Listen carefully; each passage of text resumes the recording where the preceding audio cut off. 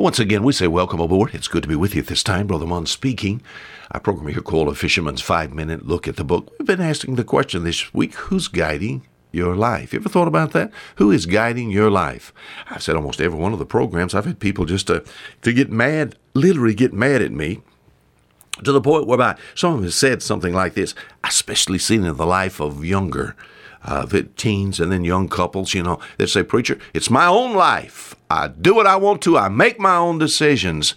My friend, if the Bible is correct and no if in my mind, it says this, why do we need God to lead us? Why do we need to say as David, the Lord is my shepherd? Why do I need this shepherd? Because of a statement made way back in the Old Testament. In fact, it was Jeremiah of old that says this, chapter 10, verse 23. It said, O Lord, I know that the way of man is not in himself. It is not in man that walketh to direct his steps. You do not have the ability. You do not have enough knowledge to be able to make the decisions in your life all by yourself.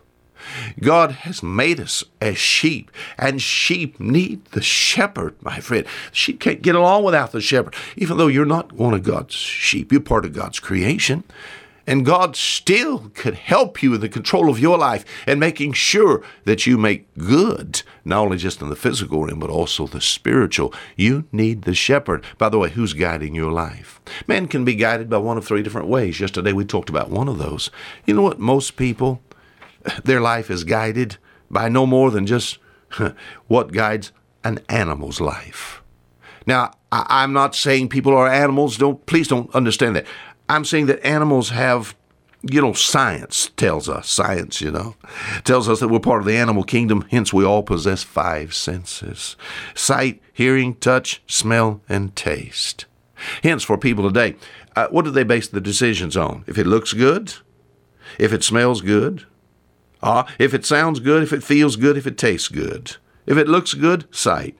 If it sounds good, hearing. If it feels good, touch. If it smells good, smell. If it tastes good, taste. Surely your life and your life's decisions can be made on something far greater, far more important than just that. My friend, you think about man can be guided because he's different from animals. We can be guided by our own will and choice. Not only just by our senses, by our own will and choice. See, man has an ability to reason, to discern, to judge, to examine. As we grow into maturity, our minds develop. We give more thought to our ways than just our senses. So maybe we think about we're going to buy a piece of furniture. I buy a piece of furniture. It's not just something that it sure looks pretty. I go further than that. I go further. I have my wife with me. And because of the fact, once again, we can reason, we have an ability to discern, to judge. All right. Now, isn't the price important? Oh, yes. Not just, does it look good, sound good, feel good, smell good, taste good? What about the price? Is the price important? Yeah. Now, I can reason that it is important to me. Price? What about, does it match? Does it match? Buying a piece of furniture, does it match that decor of my house? Do I need this? See, it's more than just some people go over and there's a piece of furniture, maybe it's a couch or a place to sit. They'll go over and sit in it and said, it feels good.